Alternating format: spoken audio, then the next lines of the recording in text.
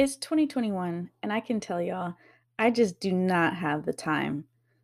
There are just so many things in life going on right now in present day that I just don't have the time for. And one of those things mainly is shitty relationships.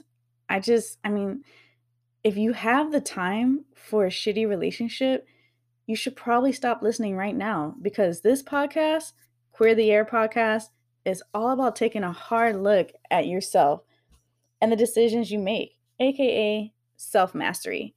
If you don't know what that is, tune in. You're going to get these lessons. You might find yourself trying to justify the bullshit saying, my exes, they did me dirty. They just weren't the one, yada, yada, yada, whatever. I'm going to stop you right there. I was that person. I had every line under the moon and sun for why I was experiencing failed after failed relationship. And it gets better. I continue to enter relationship after relationship, not having learned anything or done anything different from the previous relationship. The truth is, it's so much easier to blame the other person for why it didn't work out. Now, sure, you might have some valid reasons here and there, but at some point, you have to stop looking at others and truly take a hard look at yourself. You will not convince me that after dating X amount of people with different backgrounds and life experiences that you keep getting the same results and all of that has nothing to do with you. Gonna call bullshit on that one, sis.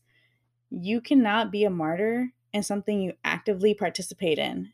So if you're ready for better relationships in your life, join me, Jen, your host of Queer the Air podcast, as I share my personal fails on my journey of self-mastery and growing emotionally intelligent. Look out for episode 1 launching this month, and be sure to subscribe wherever you listen to your podcasts.